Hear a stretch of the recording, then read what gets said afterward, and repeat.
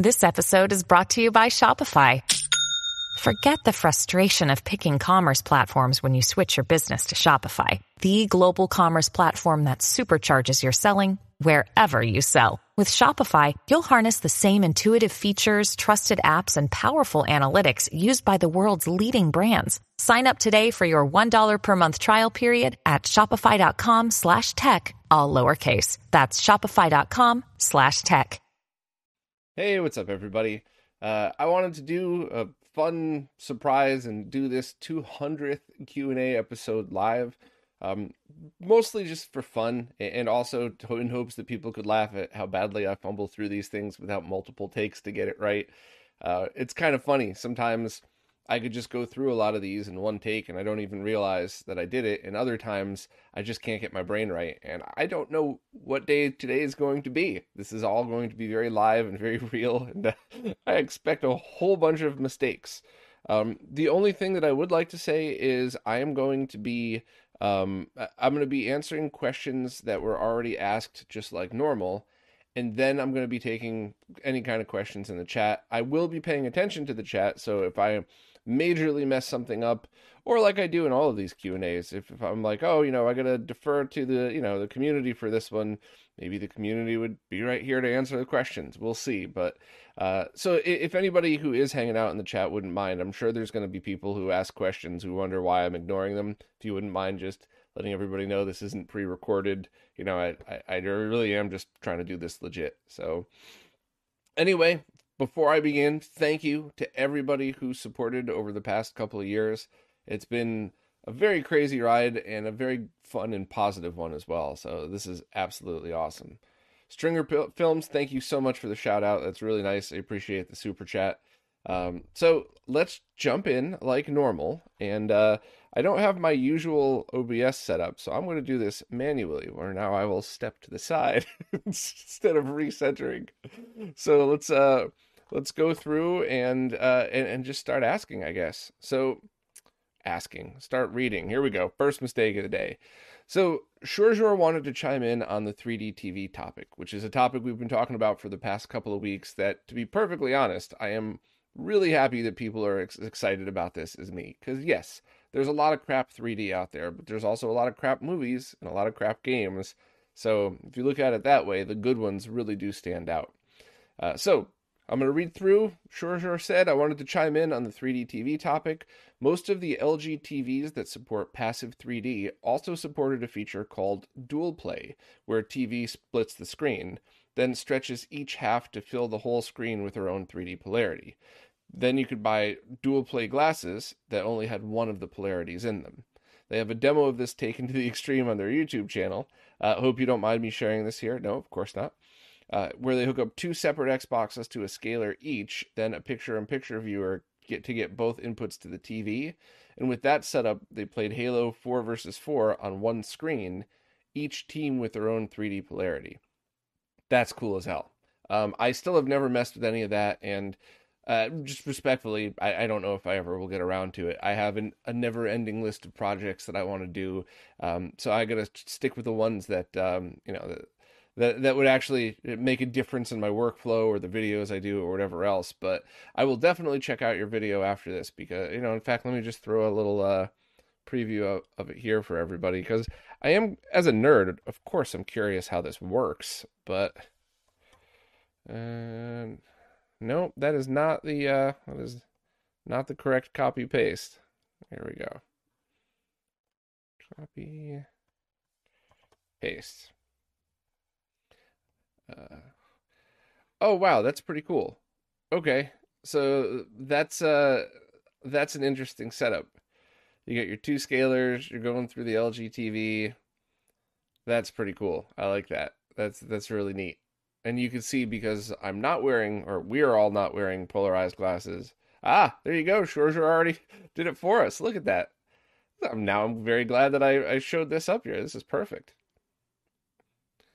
Mike wants to know if it's too late to ask a question on Floatplane. No, I'm going to refresh all the pages before I'm done, and then I'm going to go to the chat to see if anybody here on YouTube, regardless if you're a supporter or not, I'll just kind of hang out as long as I can. I did have something I sort of wanted to jump on at 3, but if we're having a bunch of fun and we're still going, I will keep going. So yeah, thanks for sharing that. Sure, sure. That was pretty freaking cool. And I guess I don't know how I'm going to do timestamps for this one. So I just don't think I am. I think I'm going to go and just kind of go through this real time. But hey, if somebody wants to take accounting, sure, I'll update it afterwards. Uh, Next up, Monty Green said one thing to note with the PS2 SATA adapters from Amazon. Specifically search for one that wasn't made by Bitfucks, and the one they ordered and received still had Bitfucking branding, despite the product photos having no such thing. Mother Bitfuckers. That reminds me, I have a negative review to leave on Amazon.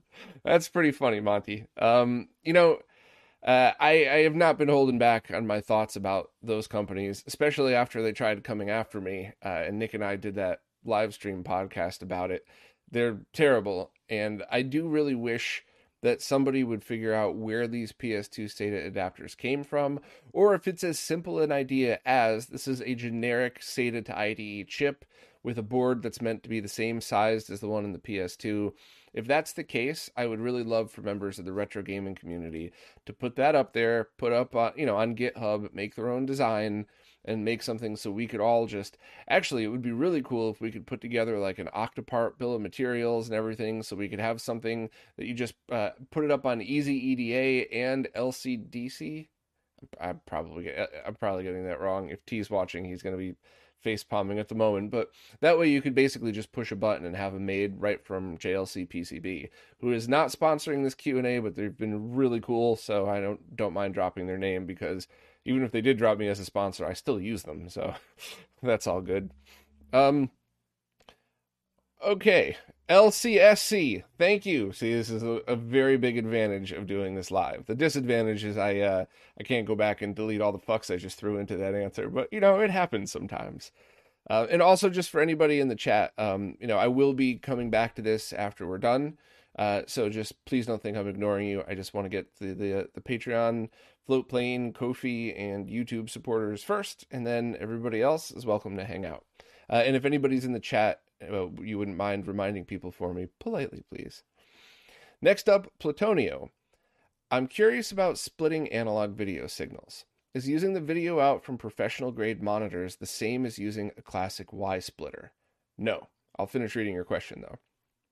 Plutonio knows composite S-video or RGB video outputs on PVMs had the function of outputting the same image to many monitors, but they were wondering if it was safe to do so when the input was coming from a console. It's cool to view the same video output on different monitors. Yeah, yes it is. But I'm afraid it could cause excessive stress on my consoles. So that is a very good concern to have. And this is something I would love to do a deep dive with people who are smarter than me to explain this. But what I've been told is that the circuitry inside of these monitors takes care of this for you. I'm not exactly sure why, and I'm not exactly sure how it does it automatically, but I will give one example that makes it easier to visualize. On a lot of BVMs, I'm looking here because I got my little one right there. A lot of BVMs, when you put RGBS in, or composite in, or S-video in, you have to have 75 ohm termination on the outs, otherwise the image is way too bright.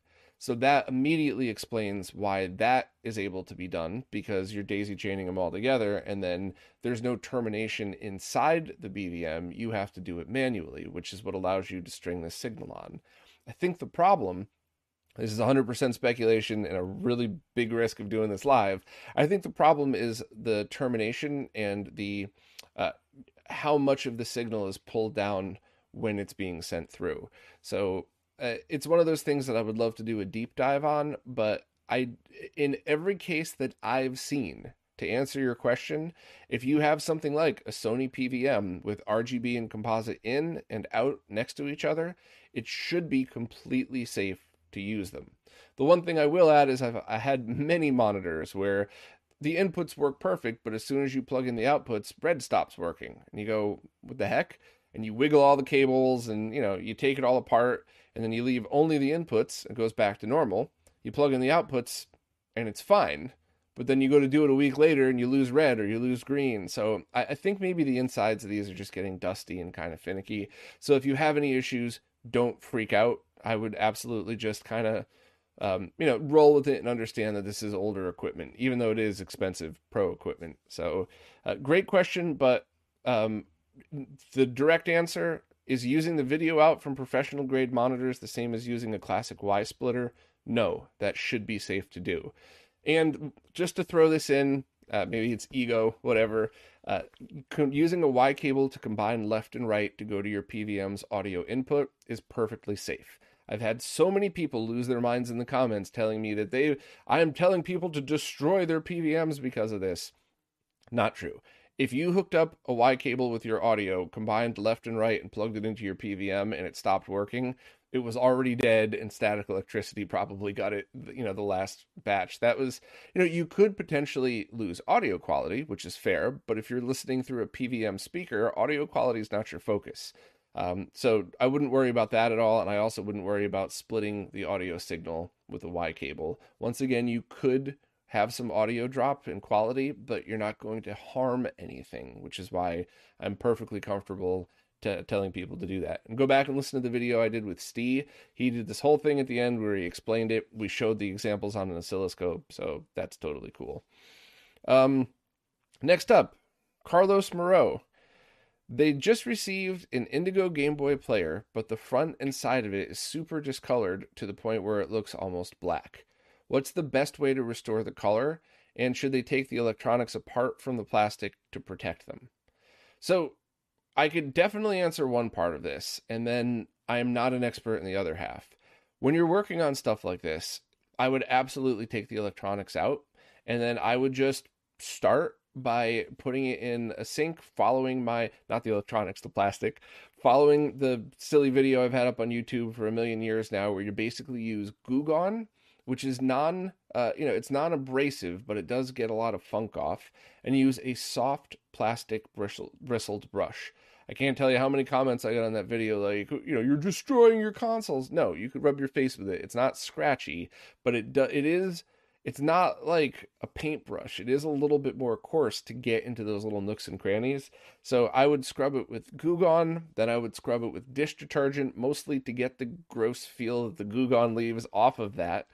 And then I would, if you have compressed air of any sorts, definitely do that. If not, tap it out so no water droplets sit in. And then I would leave it in the sun to dry for a few minutes.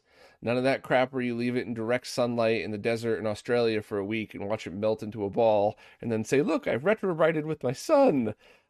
Just leave it to dry out and see what happens.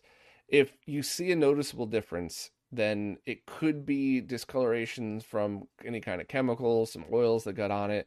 If there's no difference at all, then you have to worry about some kind of plastic restoration, retrobrighting, and those are the things that whenever it is that you do that, really do some research and do not let subscriber count and view count show you what to do. That is a huge YouTube thing. Just because somebody's got 1 million subs and shows you how to retrobright does not mean they actually know what they're doing. They just mean they're good at putting a video together. So Rourke, I was on a stream with him last week. He mentioned heavily diluting that Salon Care, not just putting it right on, submerging it in water with that in there and leaving it in the sun for like an hour, maybe, and seeing what happens there. Because generally when you do that, the worst comes to worst, nothing happens, which when it comes to preservation and stuff like this, having nothing happen is totally fine in my opinion. You waste some time, a tiny little bit of money on cleaner, whatever. So, but I don't really know how much farther to go from there, and I would definitely rather defer to plastics experts, actual experts, people who have used these kind of chemicals before, and anything else. Ryan, Castlemania Ryan's in the chat, said he always wanted to try hydro dipping for that sort of thing. Yeah, that's kind of neat. I would love to try that too. Eatnom said it might have been that the face was in direct sunlight and the rest of it wasn't. Indigo GameCubes do discolor. Yeah, that's also a very good point. So yeah, pretty cool. Daniel Black is guessing that it could be an issue of there's not enough current. That was the other question. Sorry. See, live. Also, I'm drinking a Coca-Cola Starlight? It's gross. I figured I would try a new flavor, get a little caffeine in here, but it apparently is space flavored. This Q&A not sponsored by Starlight Coca-Cola. Kind of gross. Okay, moving on to the next question. Wyrock. They have a question about 1440p compatibility, specifically in regards to the RetroTink 5X. So up to now, they've mostly used either 1080p when they're streaming or 1200p when they're playing just by themselves on their main TV, since their 4K TV did not accept 1440p. However, they're going to be getting a new TV from a family member that will accept 1440p that they've already tested. However, they don't know if all the current electronics in their setup would accept the signal. Their goal is to add a new splitter so that for 1440p they could simply switch their TV input to the RetroTink, but for 1080p it'll still all go through the same setup for streaming. What's a good way to tell if the AV equipment I'm buying will work with 1440p? Is it the same deal with televisions where some 4K stuff will work and others won't? Also, what do I recommend in regard to 3-way and up HDMI splitters, looking for more than just two so they could also have one output used for downscaling? So there's a bunch of questions there. I'll answer the easiest one first, because I'm cheesy like that. Look for HDMI matrix switchers. You'll probably find that buying, I was about to grab it. Oh yeah, right here. You might find that buying a couple of these to split the signal is actually cheaper than buying an HDMI matrix switch. It's a lot more wires. It's ugly, but it could be infinitely cheaper. But if you want the answer to that question, then yeah, you got to just buy a matrix switch. Now, as far as 1440p goes, the compatibility should be fine with devices like this. And I don't know how far into the specs 1440p goes. It's obviously not as popular as 1080p would be, but things like splitters, audio extractors, and all the other things I've used, HDMI to DisplayPort converters, they all seem to have worked when I passed 1440p through. And in fact, the only resolutions that I sometimes had issues with were more of the, I believe, CEA resolutions, so PC resolutions, 1280 by 960. Unfortunately, though, when you're talking about retro game consoles, which have refresh rates that never adhered to a specification, the only way to really figure it out is to test it yourself. So I would suggest buying stuff either that other people in the gaming community have tested and have reported back, or buy from bigger companies that don't have problems with returns, or buy from smaller companies that would be willing to work with you on this to understand what the heck you're trying to do with a 1440p signal. But unfortunately, you're really just going to have to give it a shot and see. And it's kind of up to you what resolution you want to run at. I still prefer 1080p 5X most of the time because it fills up more of the screen and it doesn't cut off anything that I would miss. But with those CRT filters and stuff, I think 1440p could definitely be a big upgrade for some people. So I would just give it a shot and see what you think, and then just maybe buy one component at a time so you don't waste money and have to troubleshoot 20 things at once. Stringer Films, thanks very much for the super chat. Stringer also on the previous question about the Game Boy Player, salon stuff in a foiled lined box with a black light. I think it has to be a UV specific black light, but thank you for the super chat and the shout out.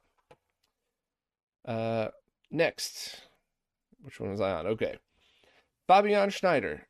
They've been wondering, would it be difficult to create a device that blocks resolution above a certain kilohertz value, which would be great when connecting PCs to CRTs? They chalked it up to it doesn't exist, probably because nobody needs it before, but hearing Calamity talk about how Windows fights you at every turn when using vintage resolutions, they thought they'd pick my brain on it. So that's a really great question. I think you nailed it. I think the reason nobody did that is because no one's really needed it before. And I think going through certain downscalers and stuff like that might be the answer that already exists.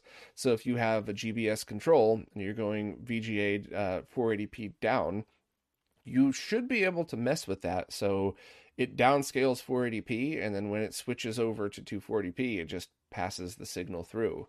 So that could be something that that would be a solution for it.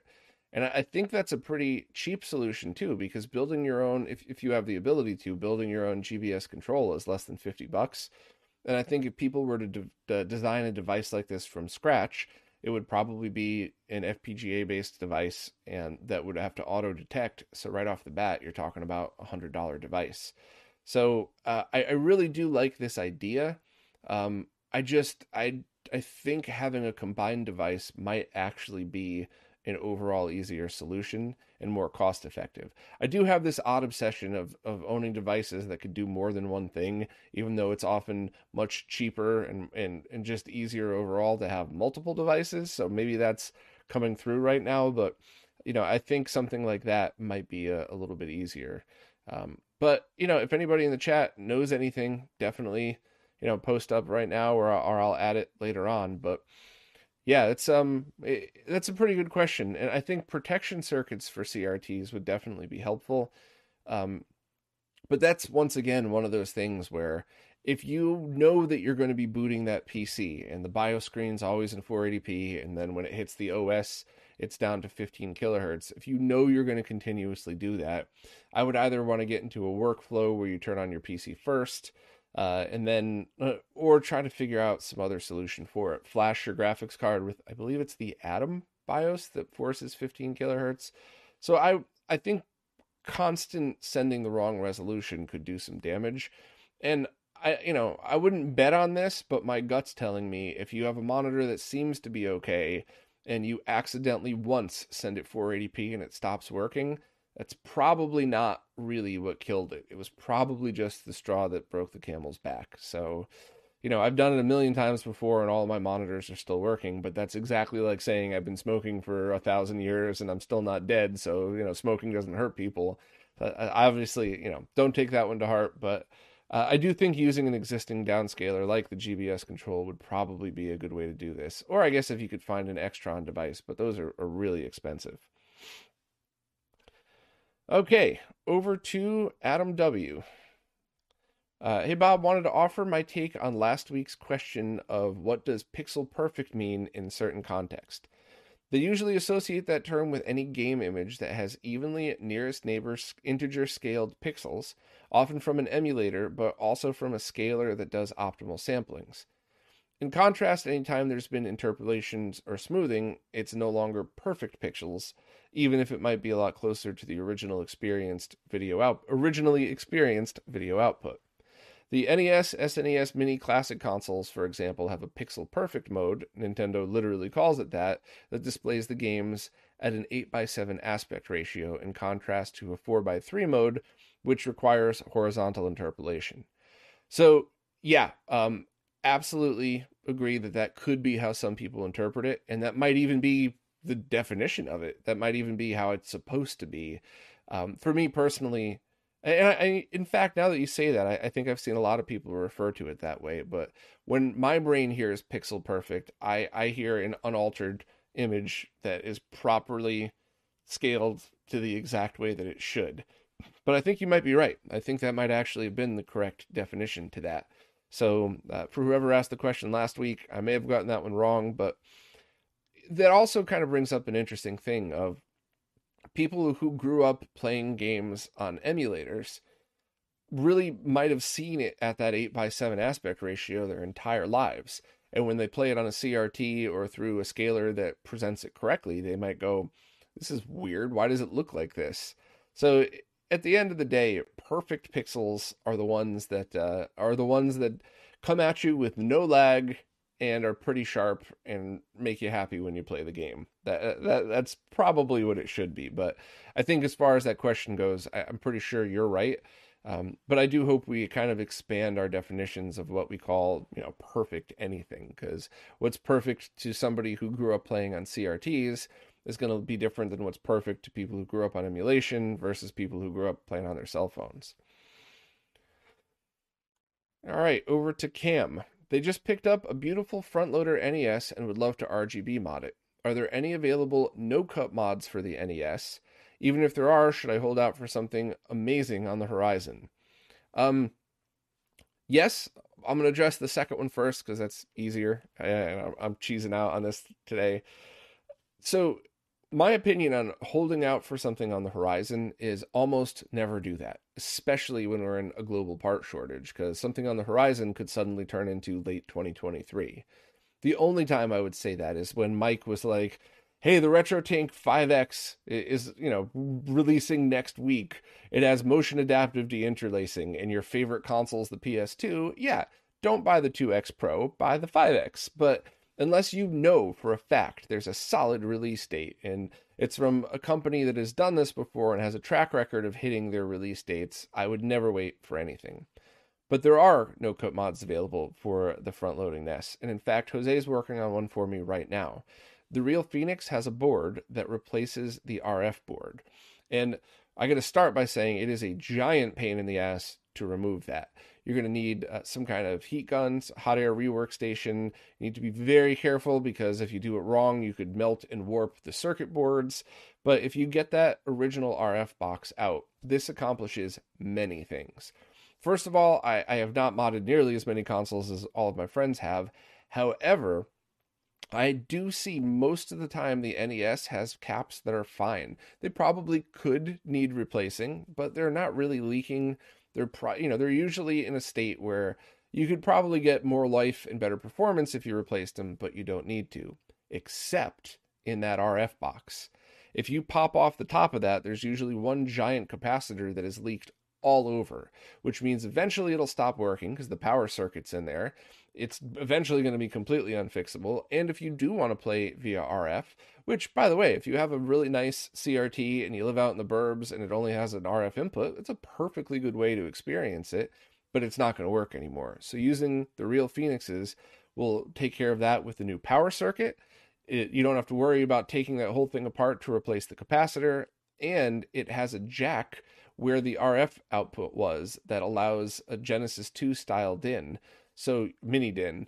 So you could do the entire NES RGB mod, tie it into this, and it's completely no cut, and you use Genesis 2 cables, which also means you could use Genesis 2 HD Retrovision, Genesis 2 Rad2X, or whatever else is out with that. So I would strongly recommend that. The Real Phoenix is in the chat. Do you have stock of those, my friend? Would you be able to let us know? Because I also may have lost the one I bought from you, so I might have to buy another one anyway. But Jose is working on a pretty badass NES for me, completely recapped. And I asked him to recap the RF box so I could throw it in a box somewhere in case I ever need it to. It's going to have the Real Phoenix's board in it, and it's also, by the time I show it on camera, a little sneak preview here, it's going to have the completely clear Retro Game Restore shell. So this thing is going to be both a functional masterpiece and a work of art.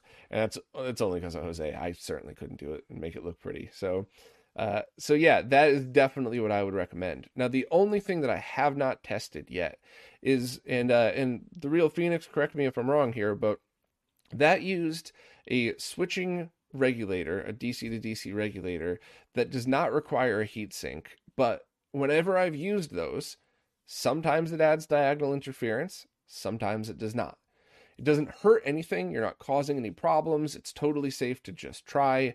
But if you power on your NES and there's just diagonal interference going across the screen, then you might want to replace that with a different one.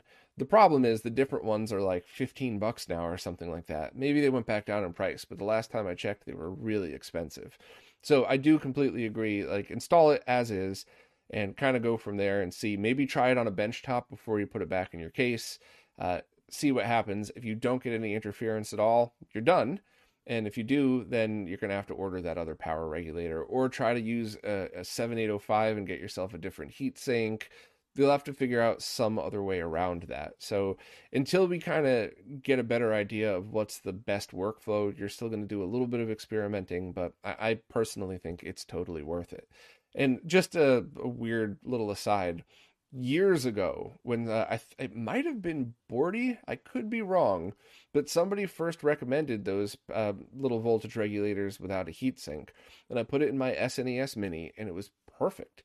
And in fact, I did Wes from Second Opinion Games, I did one for him with that, And all of a sudden, I'm starting to get a bunch of people say, hey, you threw a picture of that on your website. That's bad. You get diagonal interference. You shouldn't do that. And I'm like, what are you talking about? I've done a bunch. And sure enough, I just coincidentally, the ones that I had tested didn't have the issue. And then the next one that I tried, like, well, let me see what these people are talking about. It absolutely did have the interference. So it's hit or miss, but it will not harm anything, which is, I think, the most important part here. A couple from Oliver Clare. First, a follow-up on the 3D projector question from last week.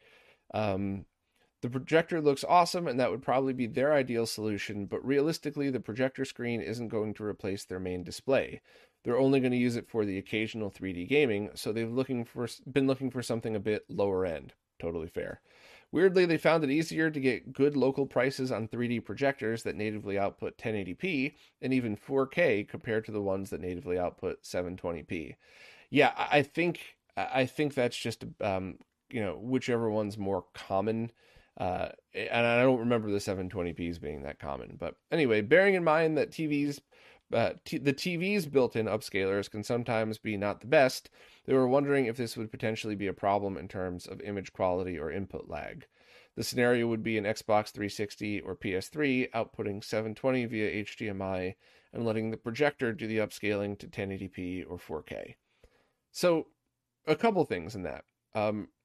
First of all, there won't be an input lag difference, and there's going to be a video out tomorrow to prove this. I wanted to squash the myth that if you don't run a panel at its native resolution, then it changes the lag, and that's really not true with some caveats. It's all in the video. Stay tuned in like a day or so for that. So that's not an issue. What might be an issue is I don't think I've ever been able to force my PlayStation 3 into 720p 3D mode. You might need some kind of EDID spoofer for that, and I don't know why. Maybe I'm doing something wrong. Maybe I'm plugging things in the wrong order. I don't know, but that might be an issue. So you would have to buy some kind of EDID spoofer that says the device that you're plugging this into is only 720p but 3D. As far as the built-in upscalers not being the best, would you see a difference in image quality? I think when you're talking about using a projector, I don't think you're really going to be seeing that much of a difference because you're still projecting it to a same size screen. You're still going to have the downsides of a projector, compared to like an OLED TV or something. So I don't think it's something I would worry about. I would completely put it out of your mind. Unless it's a big difference. I don't think it's that common, but like, for example, I've tested the RetroTink products on like every TV that I've come across. And yeah, of course, 480p on a native 1080p or 4K panel is not going to look as sharp. But I've only seen one or two displays where I plug it in and go, oh, that looks terrible. So, and they were actually computer monitors that really weren't designed to scale at all. So you might run into that, but I don't think so. I think you'd be pretty safe with it. So pick up whatever's the cheapest projector you could possibly find, start gaming, and make your decision then. Sorry, I don't mean to tell you what to do, but if I were you, I would pick up the cheapest projector I could find, just plug it all in, and make your decision after that. Just taking a break here. The Real Phoenix wanted to chime in from before.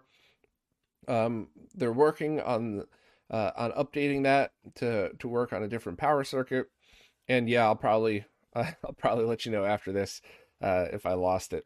I think the problem is for about a year straight, every time I saw Jose, I would walk into Brooklyn Video Games with a massive box, like, "Hey, dude, I'll pay for your Uber home, but here's all the stuff I'm hiring you to do this month." So I think it was probably in one of those boxes and got lost. I know the volume is going to be an issue with this live. Sorry, I think I might re-upload it later on as a processed audio. It's because I'm using my boom mic over here. So yeah, that's why it's probably going to be a little quieter. If I turn it up, it'll start clipping. So sorry, but whoever listens to the audio-only version of this, or maybe you are listening to the audio-only version of this sometime in the future, that'll all be processed, so don't worry about that. Another one from Oliver.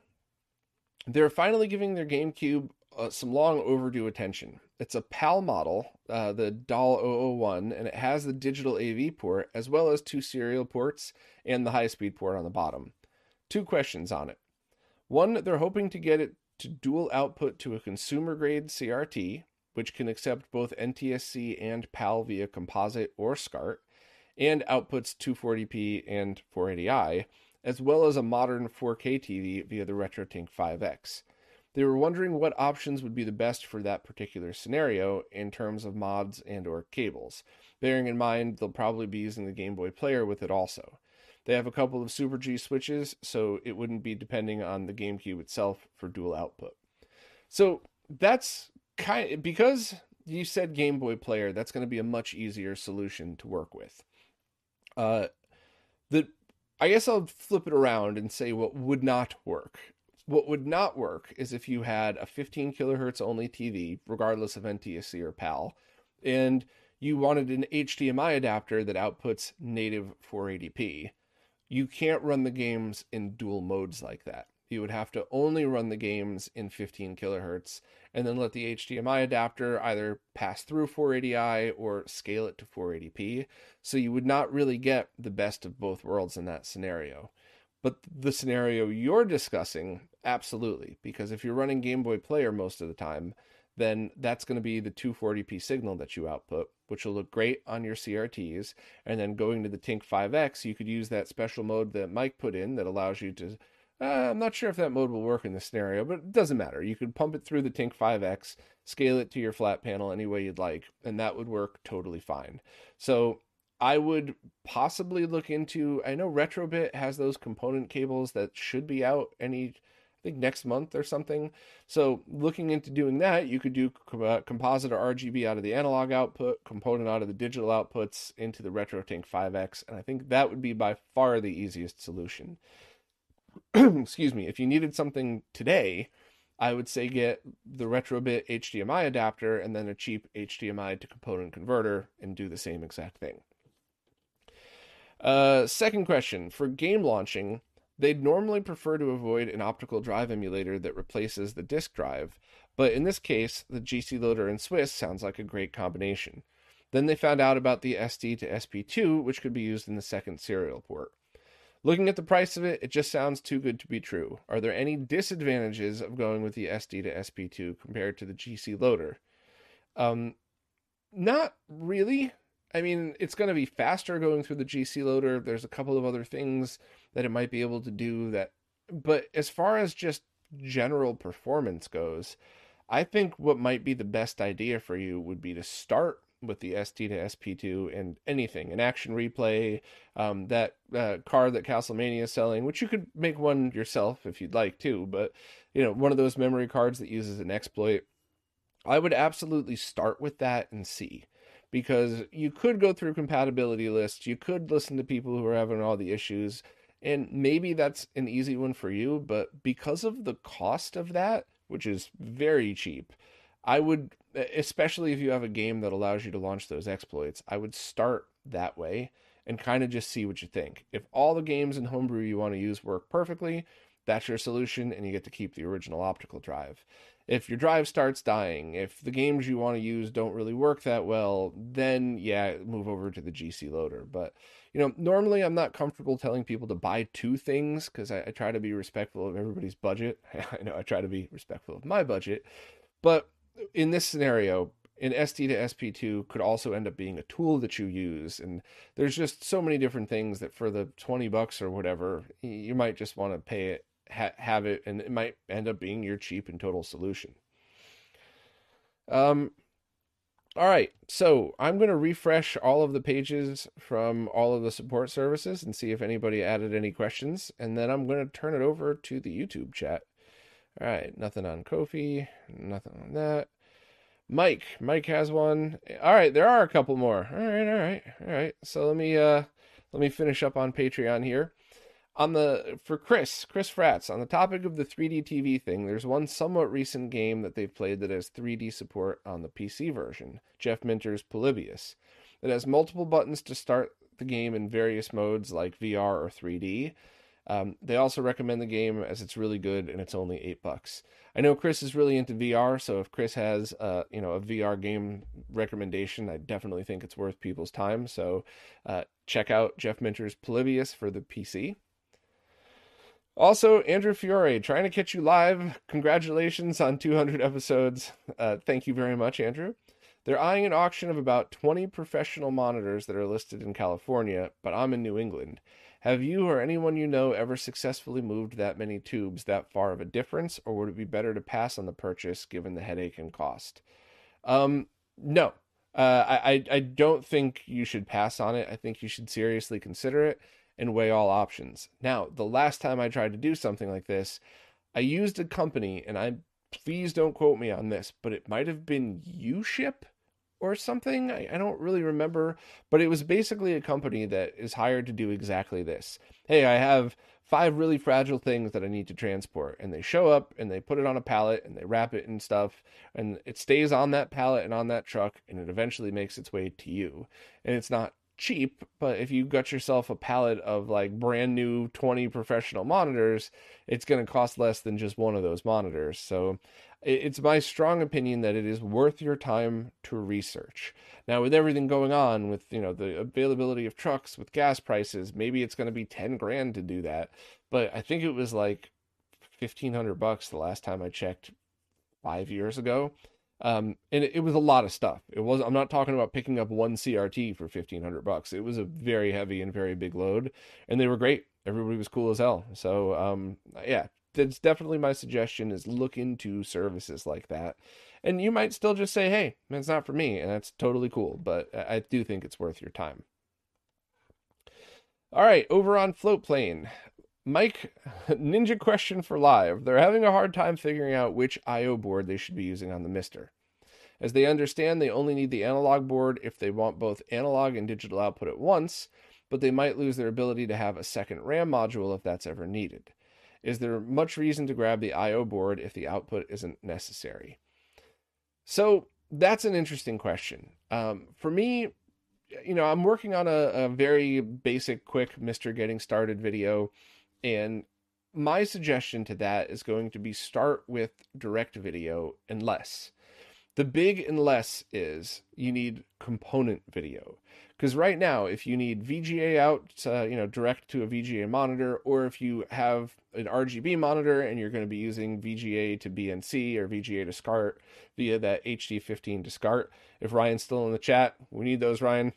There's the VGA port shortage. But anyway, I think that's the best way to go about now, because if you end up not using it and you say, okay, I'm going to go back to using the I/O board because I want separate dual outputs, then your investment is pretty low, and those are some tools that you could use for like 10 other things.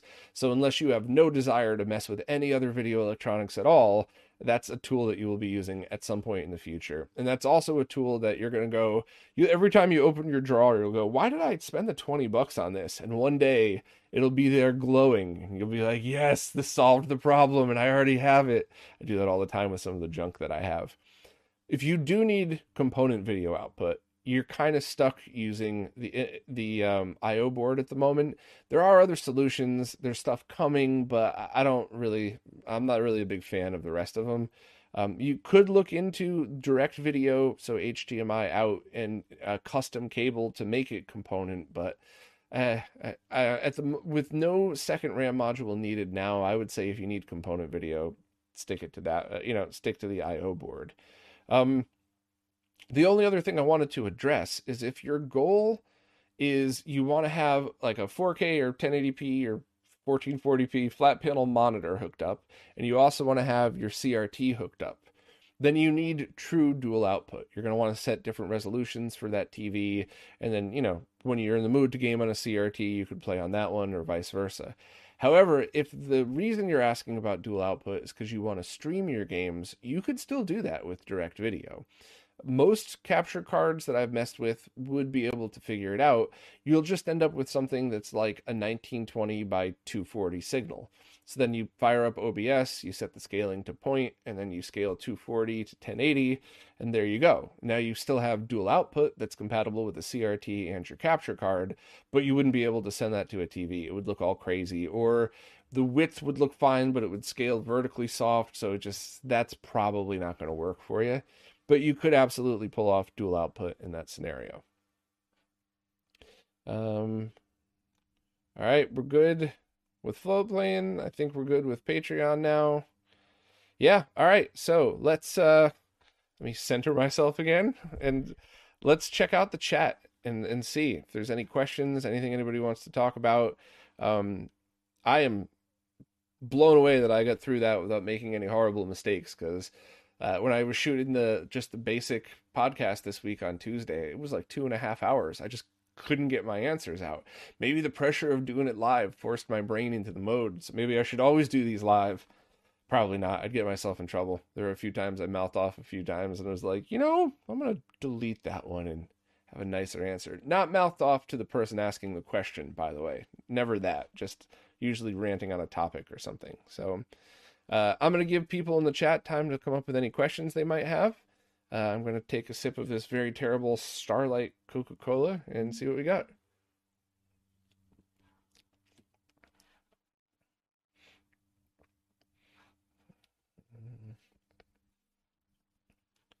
Let me see. Maybe there were some previous questions I missed. Brett Vance, how did I come up with my video intro music? So I was in a band a while back. My friend Frank asked me to join right as I was about to quit playing because I just didn't do anything with it. I was never able to, make any of that stuff work.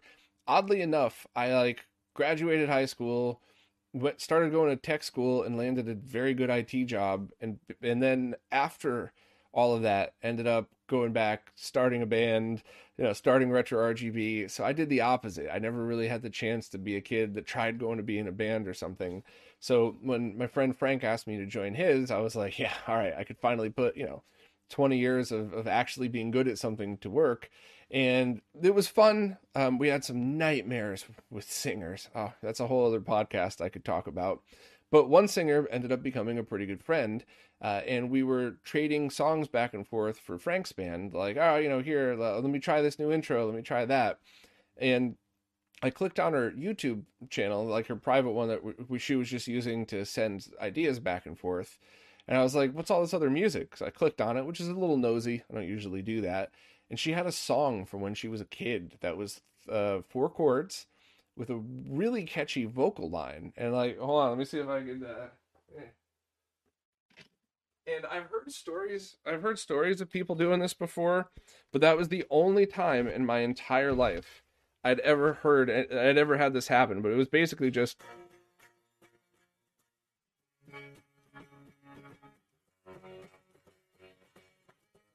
And my brain just went.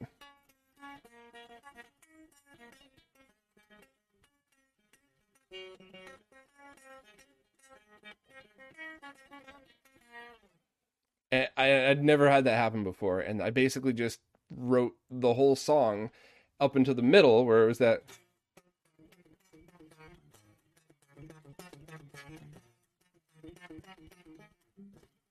Yeah, well, I'm out of practice and I can't hear the part anyway, but I basically wrote that and I couldn't figure out what to do there. I figured let me have a fun little part. Let me go up a scale or anything. And I sent it to her and I was like, am I jerking myself off here? And she's like, no, that's awesome. So I practiced that part over and over. And then I ended up, that was like the middle riff on the song.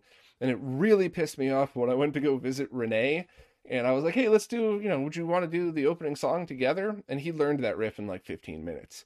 He was like, okay, my hand goes this way. It's the same notes. I'm going to play it backwards, upside down with a Dream Theater math calculator in there or something. But yeah, so that was that kind of just stuck, and we wrote a whole bunch of other songs, and I want to eventually finish them, but maybe I'm getting too old or something.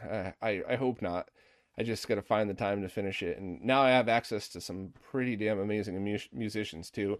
Not that they weren't. I'm just saying, at that time, I knew 10 people that I could rely on, and now I know quite a few, and that are all at a very high caliber. So thank you for forcing me to pick up the guitar again. That was the fourth time in the past 6 months, and the last two were because of Maddie, because of Zaman. So, okay, let me. The guitar is being blocked by my mic. Yeah, I know. Can't really hear it. Sorry about that. Did my best though. Let me scroll through.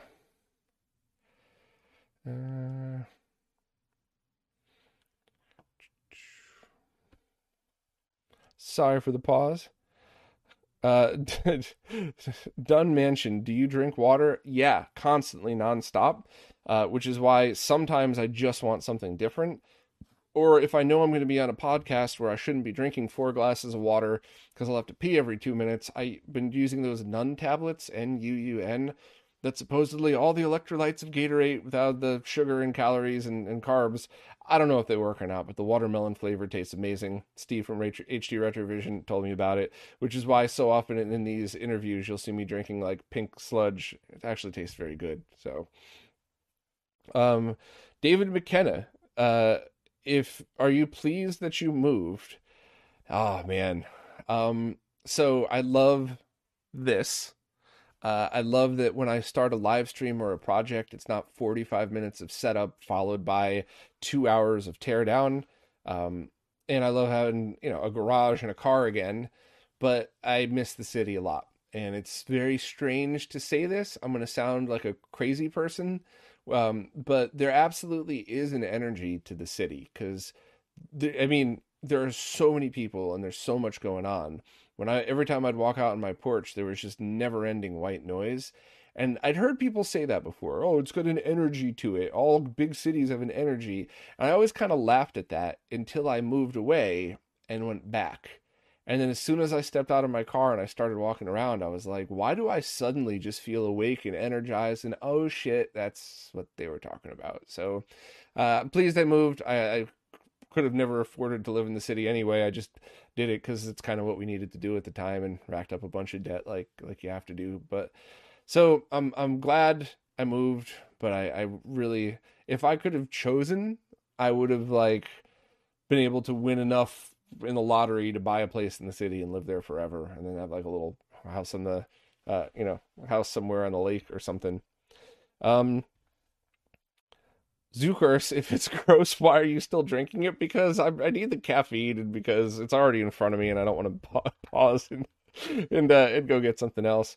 Adam, have a preference between PS2 with proper RGB cable setup versus backward compatible PS3 with HDMI on a flat panel?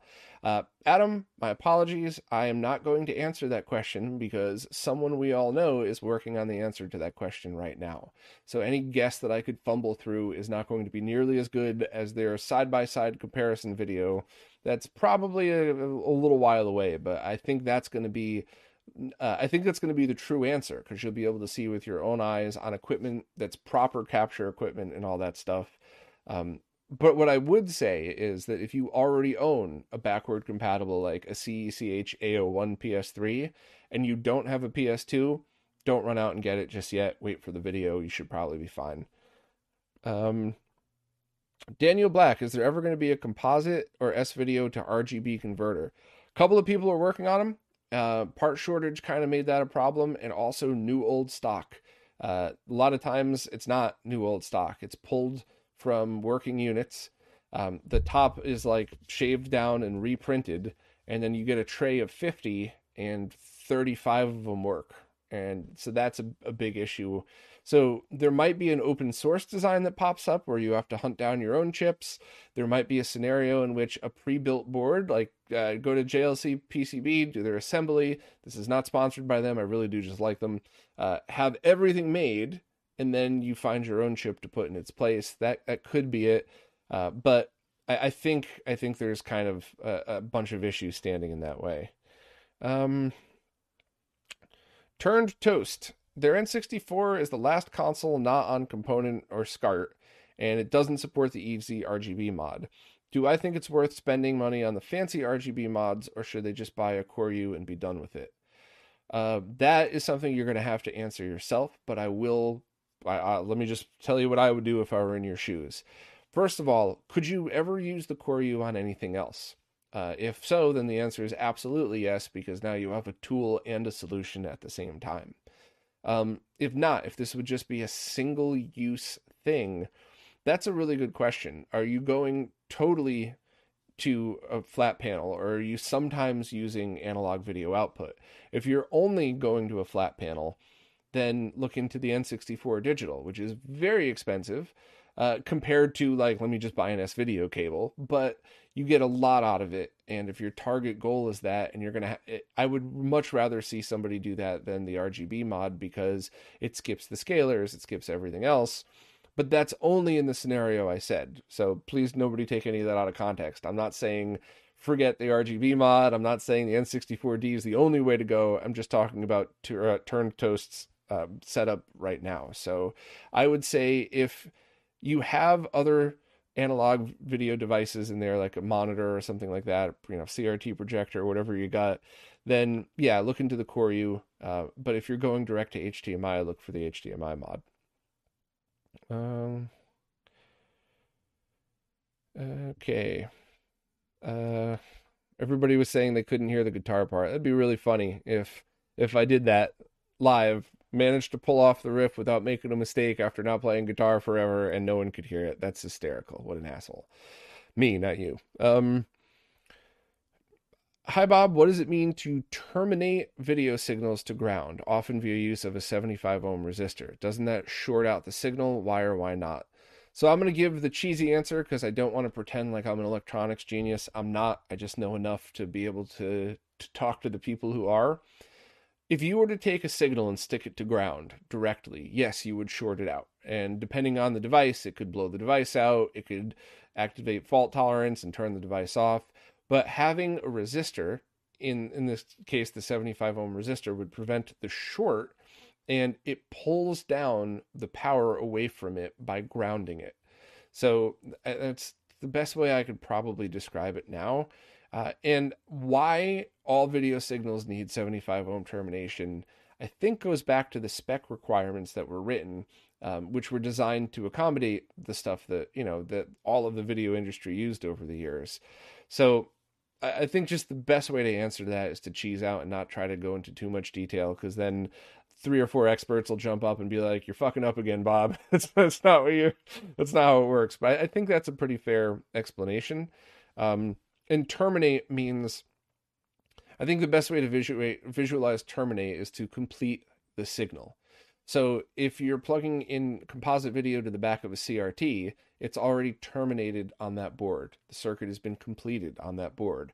But if you're going through like a D-series BVM, the signal is not complete.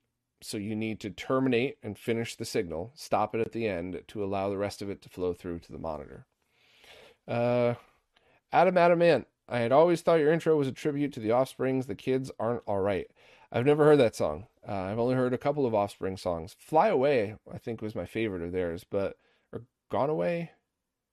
I don't remember which one it was. There was one really good one, and then they had a couple of silly ones. But a couple of people in the comments over the past few months have posted links to things, and they're like, "Oh, I always wondered where your intro came from. It's clear that you just stole this." And I'm like, I didn't steal shit. And I've never even seen that. Somebody posted like an obscure Japanese video game where I'm like, I don't even know what this is. So, I know that's not how you meant it, by the way. I just wanted to say. Patrick Greenwell has the NES High Def mod, so the High Def NES, and the Real Phoenix mod looks like a good addition. Do I know if it would be compatible? I think so, but obviously the RGB part of it wouldn't be compatible, and you would still have to find a way to get HDMI out. So if you wanted the no cut mod, I think Greg Laserbear worked on something like that. I think what might be a better solution for you is something like Bordy's open source IO board that just has the power recreated on it, if you are interested in that. But the Real Phoenix, I think, still might be in the chat. Maybe they could jump in. The Importer, thank you so much for the super chat. I really, really appreciate those. Sometimes when I'm going a million miles an hour on these live streams, I only get a chance to do a quick thank you, but definitely thank you, honestly. Congrats on your 200th Q&A. Thanks. Quick question. They broke the pin plug on their Kuro VGA box this week. Think I could find a replacement in a local store. So if you're talking about the JTAG style pin on there, no, but you could easily find those on any of the electronics websites. Maybe you could find it if you have a really good electronics store locally, but I think that's something that you should be able to just desolder and kind of go from there. Kim Caro, sorry if I'm not saying that right. Are all the Chinese produced EverDrive like devices clones, or did Crix partner with Chinese distributors on certain legacy designs? I think I can't remember, but I think at one point Crix said, here's this version, you could have it, just to try and prevent cloning of the other ones. But it's not. Excuse me, I'm going to finish my disgusting Scarlight here. It's not that they're clones or not. It's the quality. So here's the example. And so the SD to SNES, now known as the FX Pack Pro, that was an open source design. Still is, but originally Akari had posted all of the files, and it was made in a cheap clone factory. And I bought that one to test, and I bought one directly from Crix back in the day. And there is a huge difference between the two. And, the reliability, the weird quirks that went wrong with it. So even if the ones that you might find on AliExpress are ones that Crix said, yes, you could do this, you don't have to call it a clone, I'm allowing you to do it, I still wouldn't really trust it. Now, of course, I have to make sure that I'm clear about my terminology here. Everything on AliExpress is not junk. There's a lot of great stuff. It's like saying everything on eBay is junk. Of course not. It depends on who the seller is, and it depends on what the product is and how the product is made.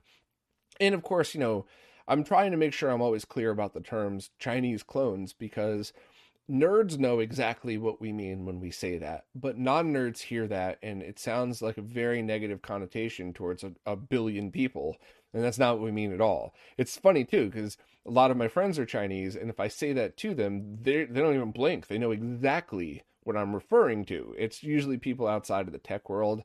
So I just want to always make that distinction of when we say things like Chinese clones, we're talking about, it's like if I said American rednecks. Not all Americans are rednecks, and not all rednecks are bad, but we all kind of know what I'm talking about. Anybody who's hung out. I'm stepping on my own words here, so let me move on to the next one. Stringer Films, thank you very, very much. Another super chat, much appreciated. If possible, how do you RGB mod a CRT and directly connect to a CGA arcade PCB without using converters? So, two questions there. How do you RGB mod a CRT? Could be done three different ways. You could go 3 or 4 different ways. You could go through the jungle chip, which is the on-screen display chip. I have no idea why it's called a jungle chip, by the way. It always is in all the spec sheets. And that replaces the on-screen display with your signal, which is RGB. You can go directly to the neck board, and there might be a new mod coming out with that. That's very dangerous if you don't know what you're doing. Totally cool if you do. You could try to replace an arcade's circuit with it, so you could have an arcade chassis with RGB inputs going to a compatible CRT and neck board. Same thing, if you know how to wire all that, it's perfectly safe. If you don't know how to wire all that, you could die. So I always don't want to pull back from that. Working on CRTs comes with a level of danger. Whereas unless you're a total moron and mod your Super Nintendo in a bathtub with it plugged in, holding a lightning rod out your window while there's a rainstorm going on, you're not going to have a problem with your Super Nintendo. So that's the first part. But if you're talking specifically about how to use a CGA arcade PCB into an RGB modded CRT, you're going to want to check refresh rate, colors, the sync signal. There's a lot more into it, so you might have to use converters. So what signal are you sending it? What's the frequency? And that's something that an arcade expert, and more importantly, an arcade expert who knows exactly what type of arcade PCBs you're talking about, would have to answer. So everything's possible. You could totally find a combination of things that do what you need, but depending on what you're using, you might have to use some kind of converters. If I got that wrong, re-ask. I'm checking the chat for a little while longer here. What else we got?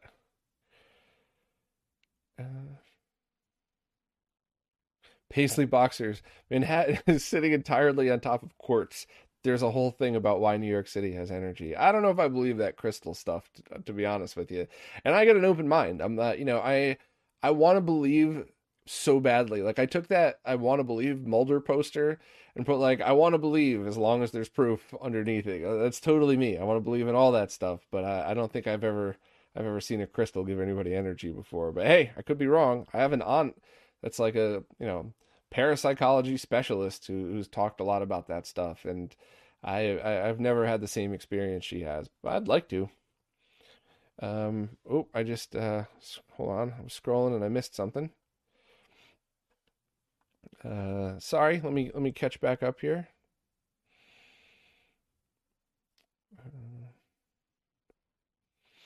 Eric Hurley, if I were to start again with retro consoles and not including equipment for videos, would I get a Mister and call it a day? For regular playing, could it be a complete replacement?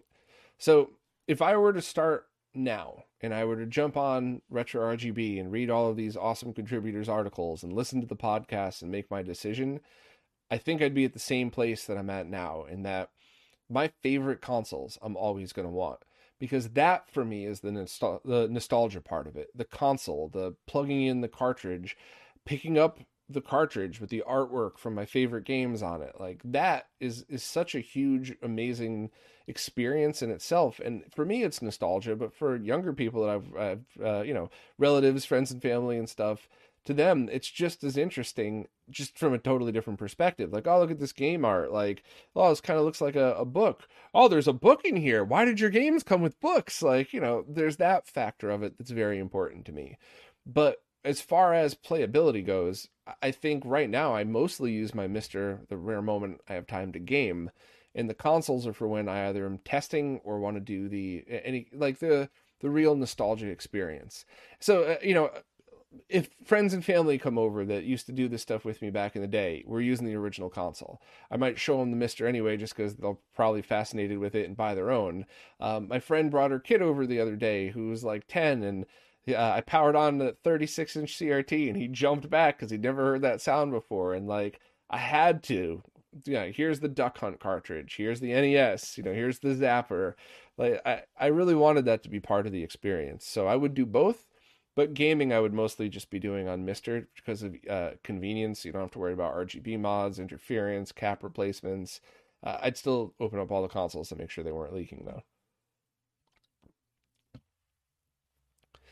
Sterling, is there a big difference, or any, between the FM sound on a Japanese SMS and an American SMS with the FM sound mod installed?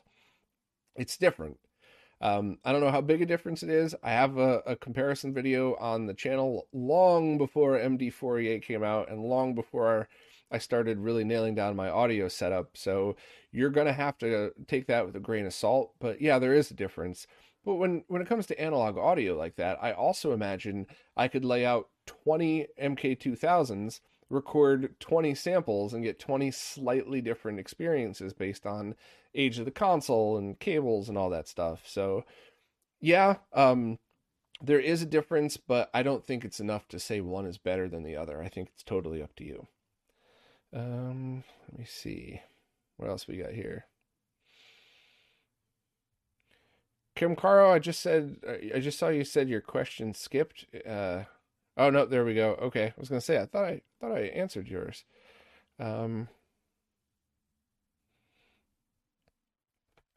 Neo Vlad, Avram made a great Neo Geo Open MVS. Hey, I think I've heard of that one. Do you need to do the DFO, or can your scaler adjust to the refresh rate? If you're using the RetroTink 5X, just let that do its work, and you don't have to worry about anything. If you're using the OSSC or anything else, you might need to do the oscillator mod to it, but that's really going to be up to you. For me personally, I use my stuff either 99% of the time I use it on CRTs. Sometimes I game on flat panels, but it's usually for testing into like, all right, let's experience this new scanline filter. Let's test this new scaler or whatever else. And that's really the only other time I would run into that. Some people said they do have issues line doubling into a VGA monitor. I've only done that a few times with Neo Geo, and I haven't. So I think I would let your scaler dictate whether you need that or not. Adam, man, have a super chat. Thanks for all the answered questions. Thank you, Adam. Much appreciated. Does anyone else kind of want to try that disgusting soda just to see for themselves? You kind of have to, because it's one of these where it's not like drinking a bottle of poop or anything. It's just not. I mean, this is the zero sugar version, but it smells and tastes like there's a bucket of sugar in here, which probably means I'm getting cancer as we speak from whatever they freaking replaced it with. But yeah, it's keeping my throat wet and it's giving me some caffeine. Chris Pratt, thank you for the super chat. Use this to buy a better soda next time. That's pretty funny. Um, are you still planning on reviewing the Analog Pocket? You mentioned having one pass through you on a way to a friend. Well,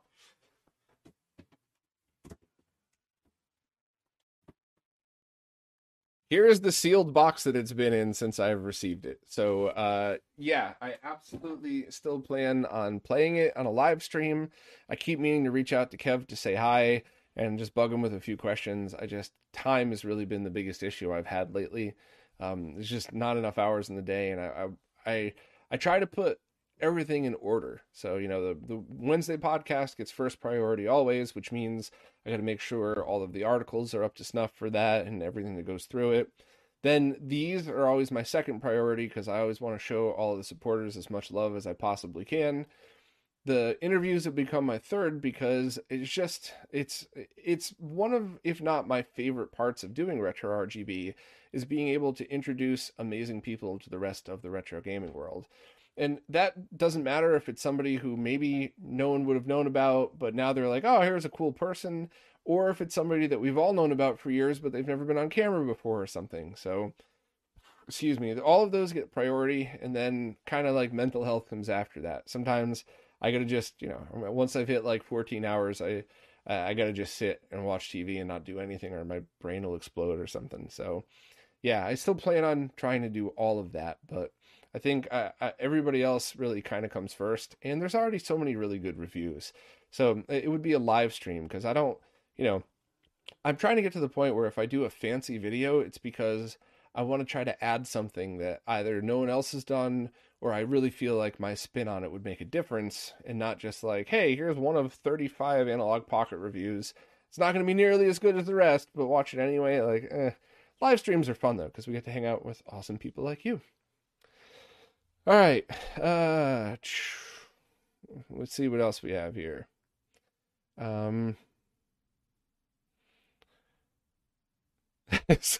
Monty slowly steps out of tub holding a CRT. That's funny. Can you RGB mod a black and white CRT TV? That's pretty funny.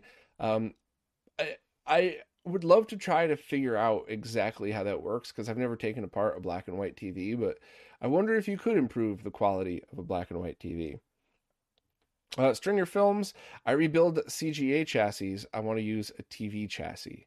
So then you're definitely going to have to just look up the exact specs of each and make sure everything matches. Now this is definitely getting over my head, and you might know more than me at this point, but all CRTs work in basically the same way. Go back and listen to the interview with Thomas. I think that would probably be a really great way to kind of visualize how a lot of this stuff works, because I did that interview with Kurt from Dotronics and Pat, the BVM tech, and they were great, and I loved those interviews, but for whatever reason, at least to my brain, when Thomas explained it, I had a much better grasp. And the way he tied things together might kind of help shed light on what you could connect things to and why. But you're definitely getting past my level of expertise here. What's the most frustrating mod you've done? All of them. No, I'm kidding. Just kidding. There's the most frustrating mods are the ones that stop working exactly when I need them. And that's not your question, but it's the honest truth in that, I've done a bunch of mods where I just couldn't get it right. So I left it on a shelf. I came back a week later, took a deep breath, and I nailed it. Usually with, lots of swearing involved, lots of bitching and moaning to Jose, oh, could you help me? I don't know what I'm doing, but the mods that I've done usually always swing around to being fine. And, or it's something that I know is so far out of my skill level that I don't want to spend all of the time to work up to that just to do one. But in all honesty, the most frustrating mods are the stuff where it's like, I did this mod, it came out fine. I showed pictures to all of my friends who I know will not, or, not yes men. Like, they'll tell me, like, no, this is 0.5% off. Fix it or you're going to look like an asshole. Like, and then everything's working. And every time I grab it off my shelf, I use it. And then I go to shoot a video and I'm like, all right, there's like 3 hours left before I gotta go do something else. Let me just plug this in. It's only gonna take a minute because this is my trusted, reliable, and it doesn't work anymore. And you take it all apart, and there's no rhyme or reason for it not working. And that happens to me all the time. And I think the reason is because I'm always beating stuff up. It's always prototypes that were meant to just be used for testing, and then you put the production one in. It was stuff where like you're digging in deep, doing a million things at once. So it's you're treating the equipment not as good as you would if it was like, hey, this is a mod board that I'm going to install into my console and use. So yeah, that's definitely the honest answer for that one. Sterling, doesn't the comparison video just show the external stuff? There might be more than one, or I might have forgotten. There were many videos I've started over the years that I never finished and thought I did. And the opposite too. There's been a few times where I searched for something like, hey, I wonder if anybody ever did this. And there's a 20-minute video for me. And I'm like, oh, okay. Let's see what else we got. Chris Jenkins said that this Starlight is supposed to be marshmallow flavor. That explains a lot.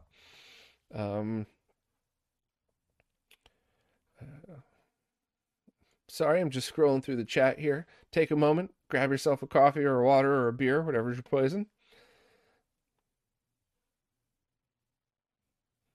Let's see what else we got. All right, so it looks like we're getting to the end. I've caught up to all of them. There's one or two more.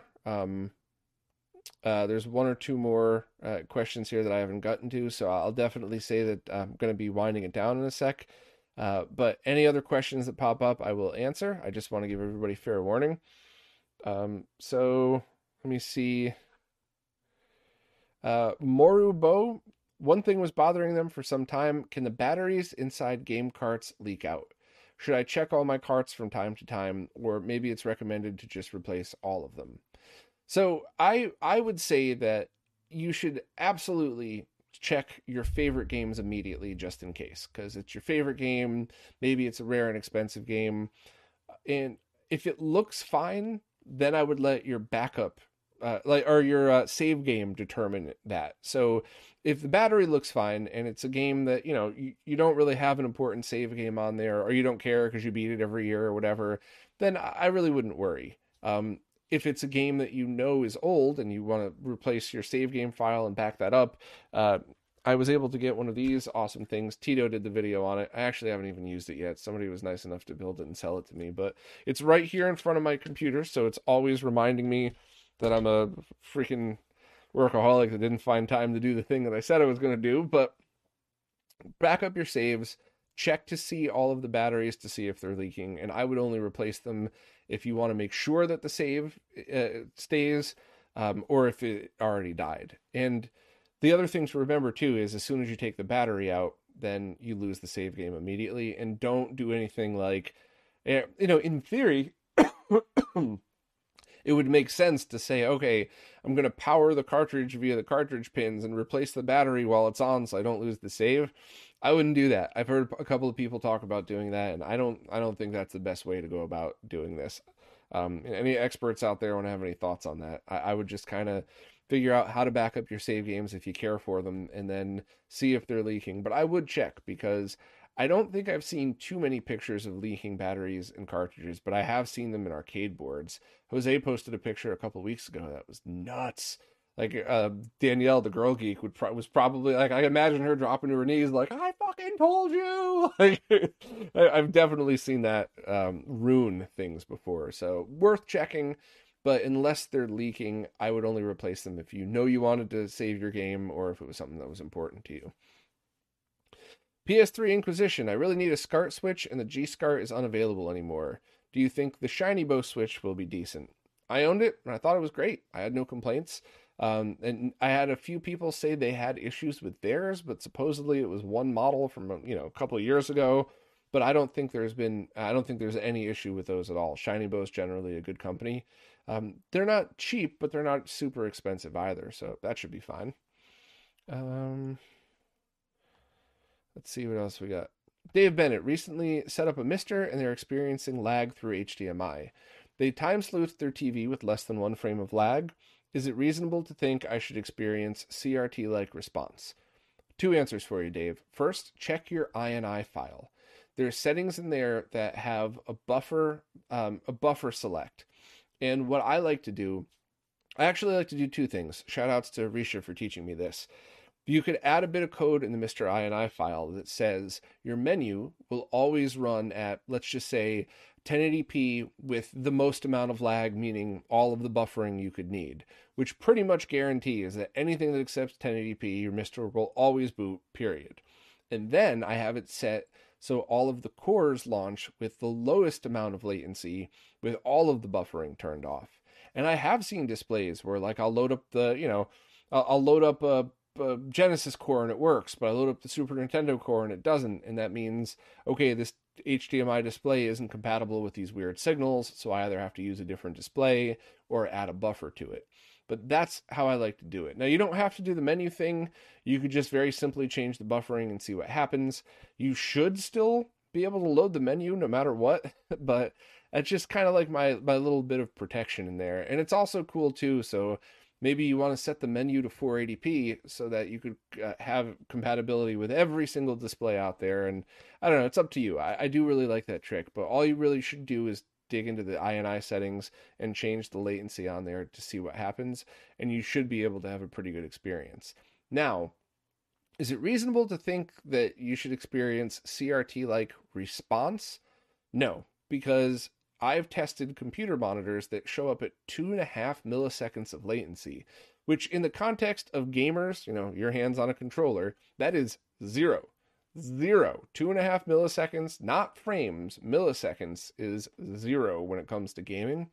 But it wasn't the same because you still have the LCD panel lighting up and getting dark again, and it can't quite do that in a way that mimics a CRT. And so as far as overall latency goes, it's not quite the same response, but as far as lag goes, I would say that, that's a zero lag setup. And, pro Tetris players do that all the time now. And Tetris is a great example because NES Tetris is one of the most sensitive games for latency. So that's a pretty good test, but it's not quite the same response. And your eyes might perceive it differently depending on, on what displays you're used to. So, I would definitely just mess with the latency settings on Mr., but I think in the context of your question, yes, you should be able to play your game without really adjusting from how you play it on a CRT.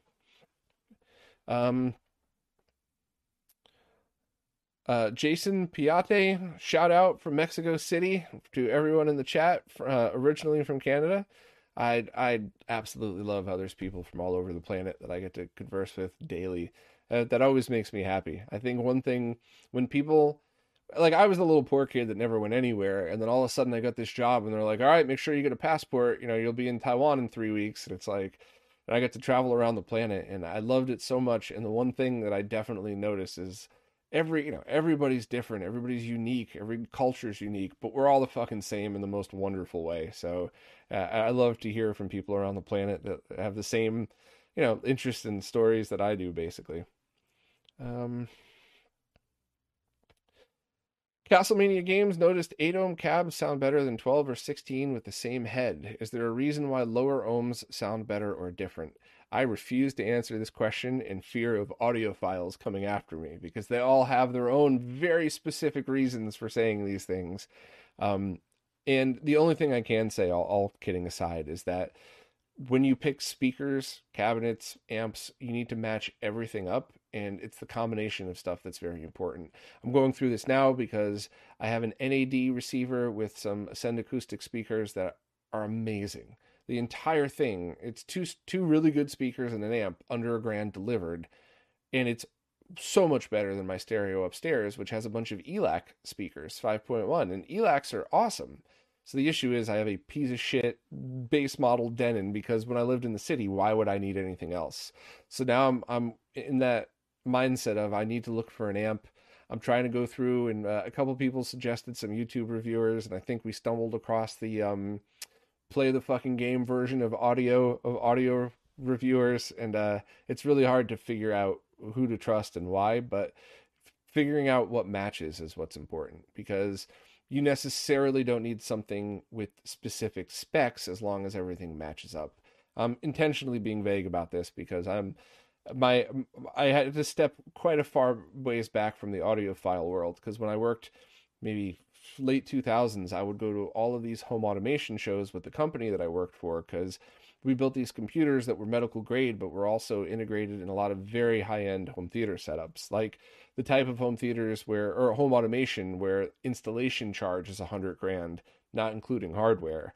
So I get to go to all of these things and I got to be invited into these demo rooms where I got to hear $100,000 a piece speakers. And after that, I just decided like, I think I'm going to listen to music on my iPhone speaker for a month just to like clear that out of my brain because you can't really go back to to normal speakers right away. So I've stepped away from the audiophile world. And now that I'm coming back, what a combo. Ascend Acoustics and NAD. I'm going to have I'll leave links for anybody that wants it, but holy crap. And they're magnetically shielded. I'm trying to get the person who created them on for a podcast, but I don't think they like podcasts, so we'll see. Um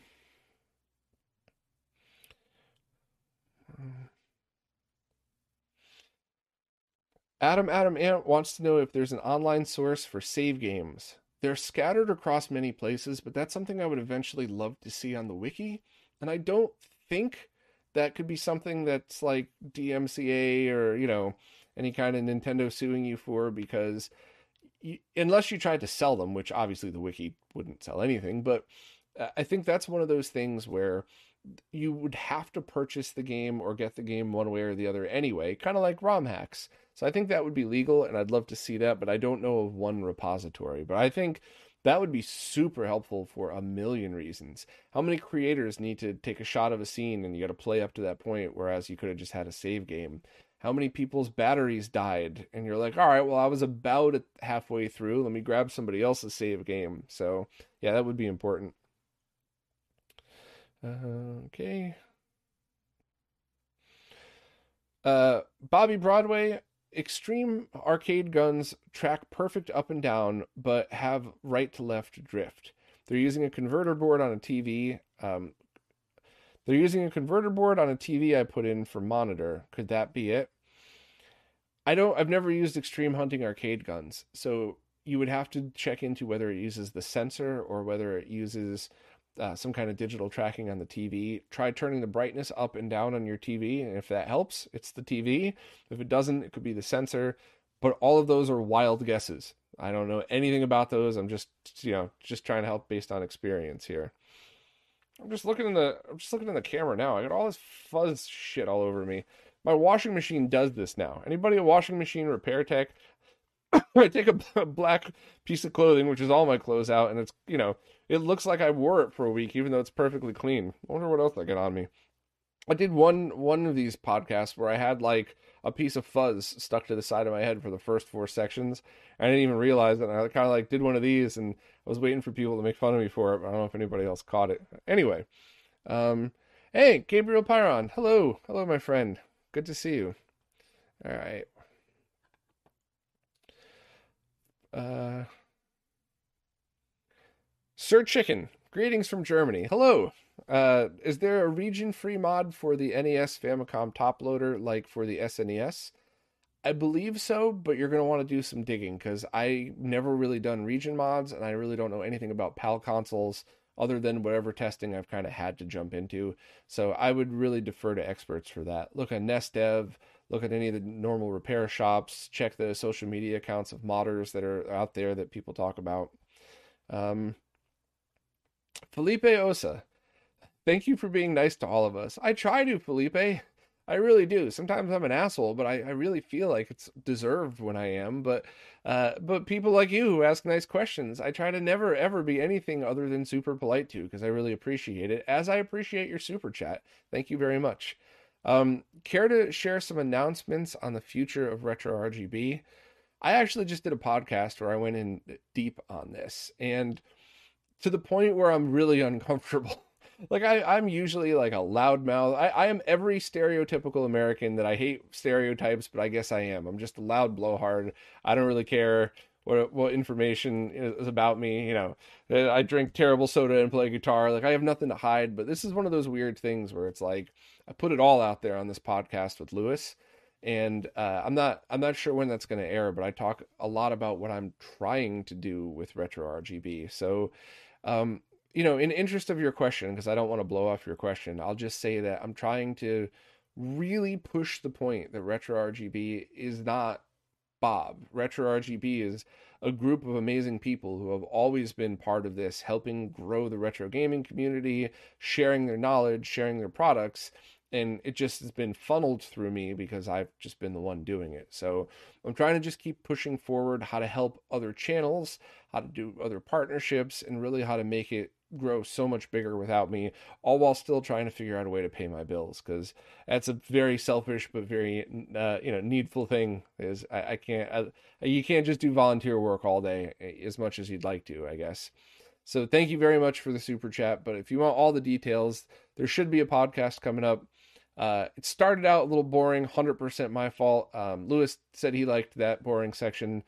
Maybe I'll ask him to cut it out. I don't know. We'll figure it out. Or maybe I'll just put it all out there just for truth. But I just don't want to like fire up the analytics a week later and see everybody drop off right after I got boring for 5 minutes and miss the following hour of really interesting conversation. So if you have anything specific, please re-ask, and I'll be paying attention to the chat. But yeah, hopefully a lot of big things are coming. And once again, thank you for the super chat.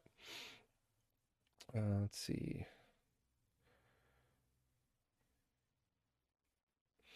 Timothy Sullivan, isn't it crazy that something that started out as a hobby for you has turned into all of this? Yeah, it's nuts. To the point where it's hard to describe to people what exactly I do, especially people that knew when I started out. Like, just when Retro RGB started out, it was a Google Doc that I thought a handful of friends might like. I didn't really think it was something people would care about. So yeah, it's kind of mind blowing, and it's also really good to see everybody else that I was fans with grow in this as well. So insane, yeah. Um, on the dryer, lots of dryer sheets and use liquid detergent, not powder. I've tried all that. I'm pretty sure the washer's broke. I'm gonna have to do a couple more Whatnot streams to sell some stuff to pay for a new washer. And hey, while I'm still reading the chat, let me ask anybody who feels like answering, what do you think of the Whatnot streams? Would you prefer I do something like this, but just list stuff on eBay? Did you enjoy being on Whatnot? Is it stupid? Is it not stupid? That's really important to me that I'm hanging out where you all want to hang out, because it's no fun without you. So, any thoughts? I'm all ears on that one. I know a lot of people just don't want to have to. First of all, a lot of people don't want to have to deal with an app because a lot of the features don't work in the web browser. And a lot of people don't want to go on a totally different platform. So if I did like a live stream of me listing an item on eBay and then had it on eBay, everybody's got an eBay account. So I don't know. I'm just kind of curious on your opinions. Master Safer is making custom cables for a weird purpose in their setup, and they were recommended in LM1881. What kind of things can I do with it? Don't use it.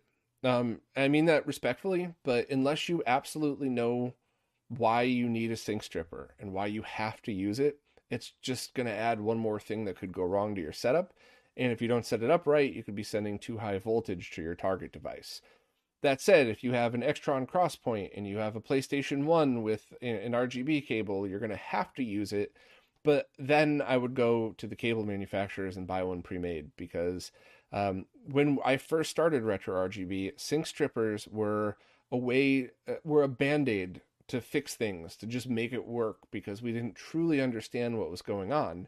And then as more people got involved and more people took the time to do full analysis of all of these signals, we started to realize the other passive components that you use to shape these signals, then you don't need any of this stuff. So yeah, I wouldn't use it at all unless you absolutely needed it. But if you do need it, it removes composite video and Luma and leaves you just sync.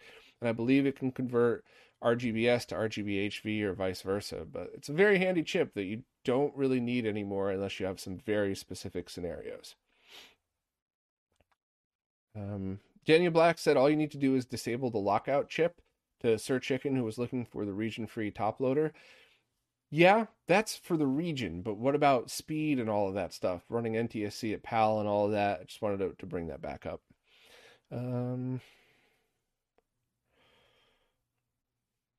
Master Safer again. It was cool seeing you in Tito's video. Yeah, what an awesome dude. Really like him. Was happy to help.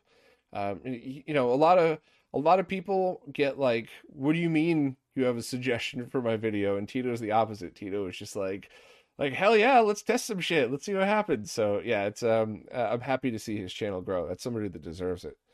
Um, let's see.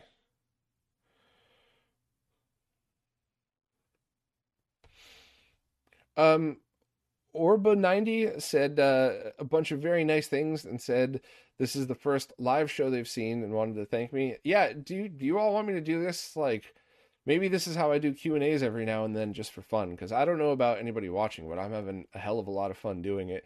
I don't know how people listening on audio only podcast, when this goes up in an hour or so, are gonna appreciate a 2 hour long Q&A ramble, but I'm absolutely all ears for whatever you all want to do, and I'll try my best. But thank you very much for the kind words.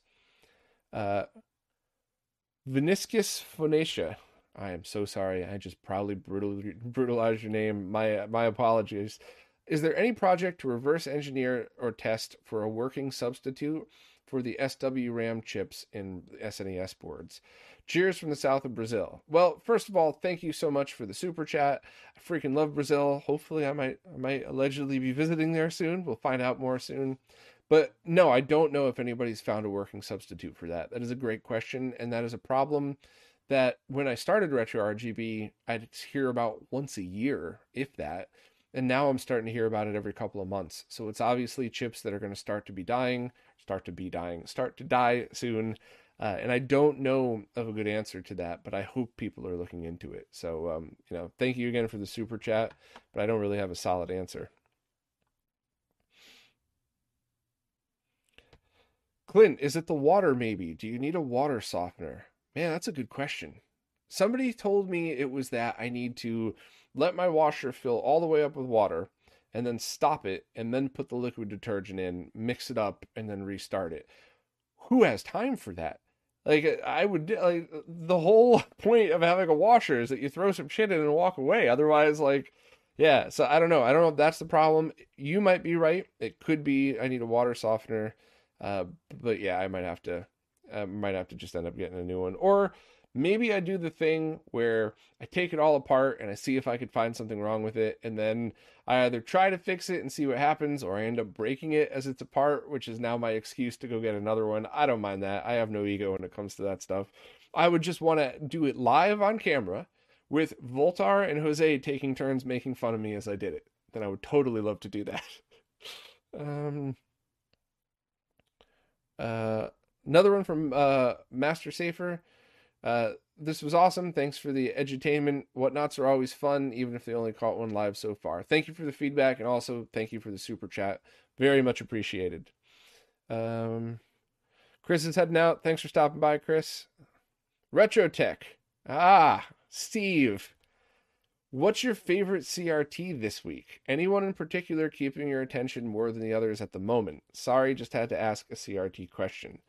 Um, Interesting enough that you say that. I did an experiment the other day where I watched a movie on the 36-inch D series JVC that you did for me, on the 32-inch BVM D32, and on the projector, which is right above it. It was specifically a VHS tape of an old movie that was very low quality.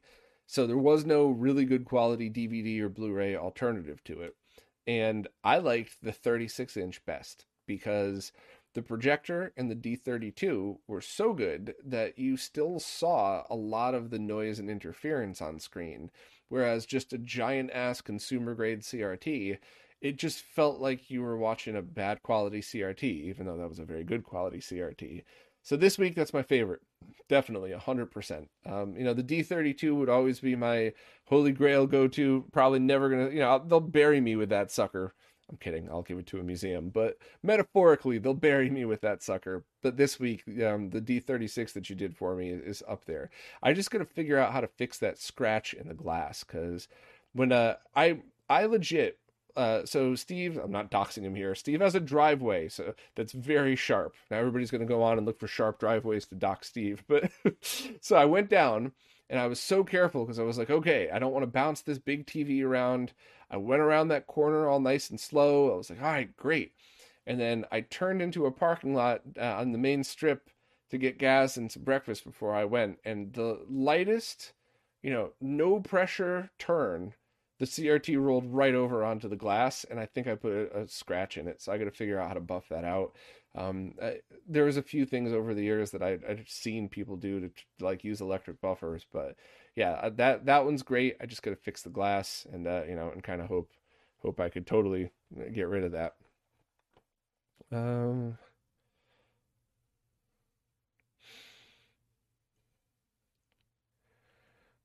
see what else we got.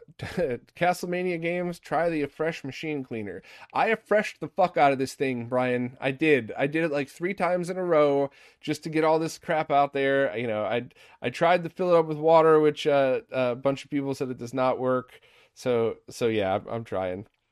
Um, Gabriel Pyron, Pyron's Lair. Please check him out on Patreon, by the way. He's doing such amazing work. But question from him: do I think that the RetroTink 5X is going to be the upscaler that rules in the next years, or the OSSC Pro or the Morph going to be a nice contender? Most people are looking to buy one of these. So I have a very mixed answer in this. First and foremost, the Tink 5X, if you buy it now, unless something that I've no knowledge of comes up out of nowhere, a year from now, 2 years from now, you're still going to love it. There's absolutely nothing that's going to come out that makes that crappy. Like the best example, if the only option you had 7-8 years ago was that SCART to HDMI device, and the Tink 5X comes out, throw that other thing in the garbage. There's nothing that's going to do that to the Tink 5X in the near future.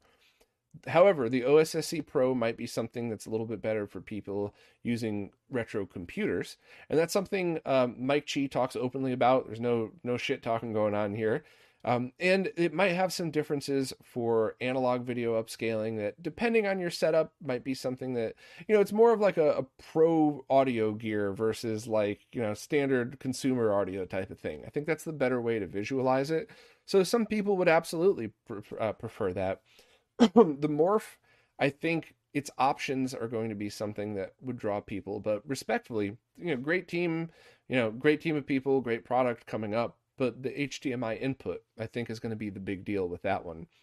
So everybody who has any kind of console from the HDMI era up, or even older consoles that are HDMI modded, now you'll be able to run that through in a true digital setup.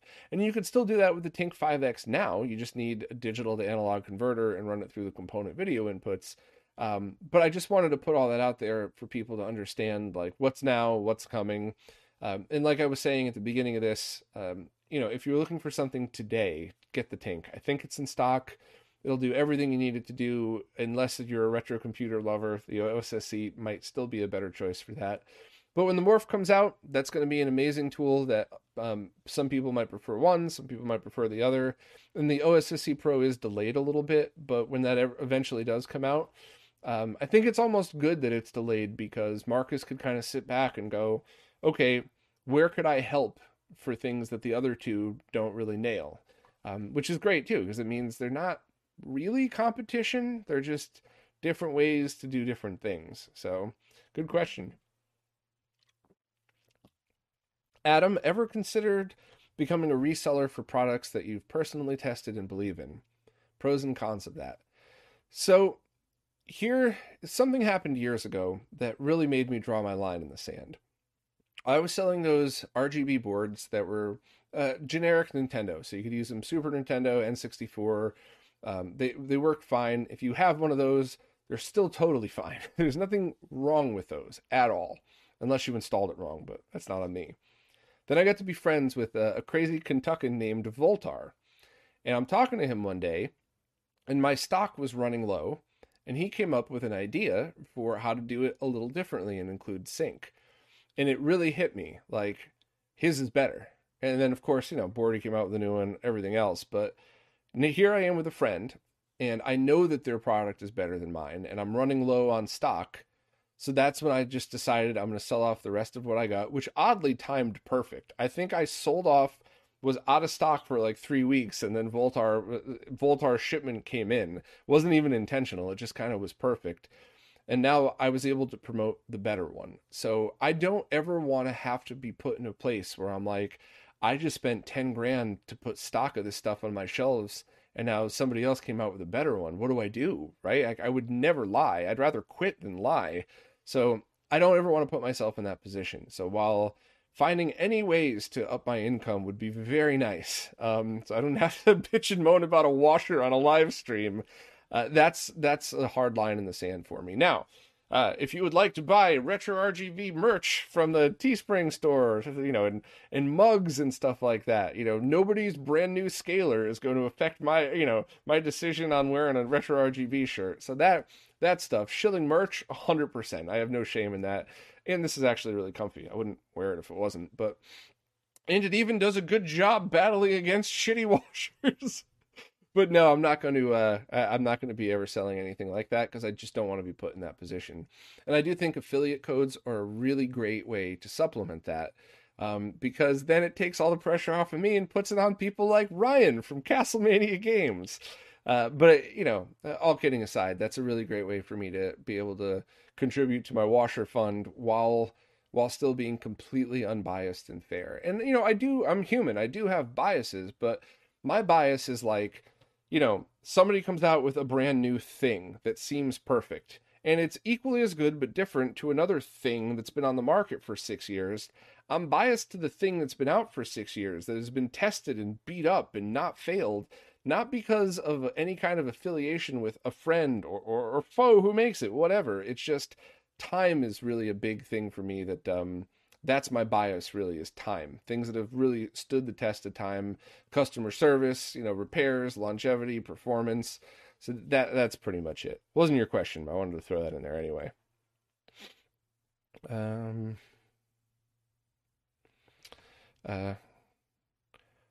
Vinicius. Oh, man. Vinicius. I'm trying so hard, my friend, I swear. I tried to learn Mandarin Chinese when I almost moved out to Taiwan for a little while back in the other job, and reminds me of that. I just can't pronounce shit. I'm really sorry. What else we got?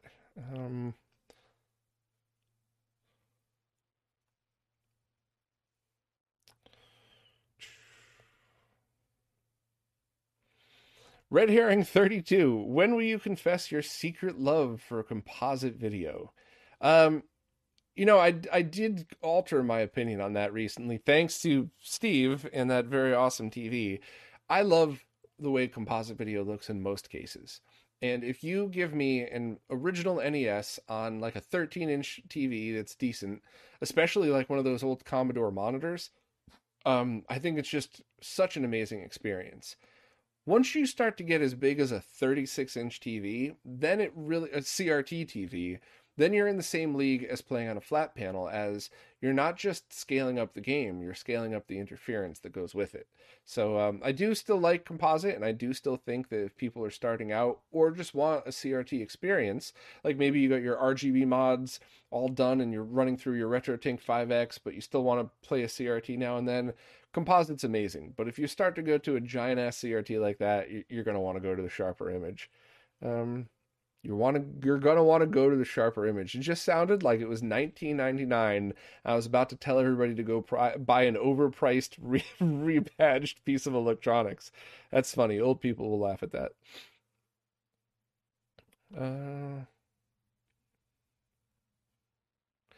Clint, we need a generic shell replacement for old TVs. The weight of the larger ones adds to the likelihood of the older, brittle plastic being cracked. You are totally right. I think that's something where there's the new neckboard mod coming out. Thomas's mod, I would hope, might be out next year. And once this starts to become something where we're really changing the insides, I totally agree. And there's people in the retro gaming scene right now that could help with this. I don't want to call anybody out. Sorry to put you on the spot, my friend, but Jonathan from Scanline City, I'm sure, could make good metal chassis. Obviously, shipping is going to be expensive, but I've seen his work. I have all the arcade boards over there. I think that would be really great. I don't know about plastic because of exactly what you just said. If you're going to take the time to put these new boards in it, make something sturdy, you're probably going to want it nice and hefty. So I do really hope that we could figure that out as well. And, if we make it look really cool, that would be another thing, because that's, as a nerd, functionality first, right? Like, here's the best freaking example I could ever give you. This guitar I had rebuilt to play exactly the way I want it. The functionality of this thing is me. But that just makes it so much cooler for me. I don't even care if you all think I'm just a nerd that should, give up my old heavy metal habit. I don't really care. For me personally, from here to here is function. And then once you get over here, that's just awesomeness. And I really think that we could do that with TV chassis as well. I think, and by the way, anybody listening audio only later, I just held up a ridiculous Rust in Peace edition Flying Fee guitar that I used to be very good at playing. But yeah, I think that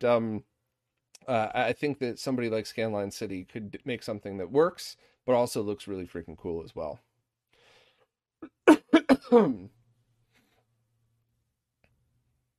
Retrotech reminded us that a metal chassis could ship in pieces. So yeah, ask Jonathan. He's pretty responsive. So, and he's another one that's put up with my middle of the night crazy ideas. So I'm sure he wouldn't mind. I'm sure he wouldn't mind fielding that one. DC, gotta say that album cover and album holds a special place in my heart. So it looks like we're at the end of this, so I'll end with a very cheesy story. When I was a little kid, I loved music, and I liked all of the parts. I never really realized my ears always went to the main rhythms in it. But of course, if you're a kid, unless you have musician parents, like, you want to be the singer. And I remember loving Guns N' Roses, and I always wanted to be a singer, and I could barely croak out background vocals today, by the way. And I remember seeing Slash in the November Rain video walk up onto the piano at the end, and I remember thinking, maybe I want to be a guitarist instead. I think I might want to be a guitarist. And then somebody passed me Rust in Peace, and I heard that opening riff, which I don't even remember if I could play. It's been like a year since I've tried. But I remember hearing that, and it legit went from, I think I might want to play guitar, to I need to play guitar. Whatever this is, like, this is me, 100%. So yeah, that's this will always hold a place in my heart. I've met Dave Mustaine too. He's exactly the person you would want. I don't even know if you could be able to hear this, but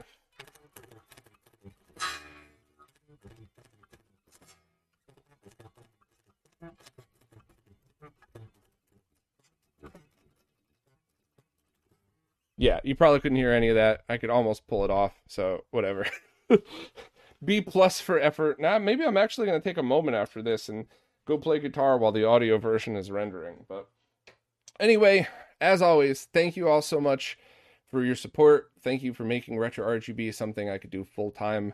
It's been such a wild ride. I can't believe I've done 200 of these podcasts. It's just been so cool, and it's only you who allows me to do it. It's so thank you all. I always say support in any way, but just spreading the word is one of the best things you could do, because I think more people that learn about this stuff, the better. You're not just helping me, it's all the other creators I try to promote, all the other people making stuff. So I'm trying to get everybody awesome to grow with me, and hopefully I could also grow my support service at the same time. So thank you all very much. I really appreciate all of this. Check the links in the description for any ways to support if you want to. Tell your friends, and this will be up audio only fairly soon, probably by the end of the day for anybody who just caught the end and wants to go back. And maybe I'll do this a couple of, every couple of months or something. This was a lot of fun, but thank you very much, and I will see you all again soon.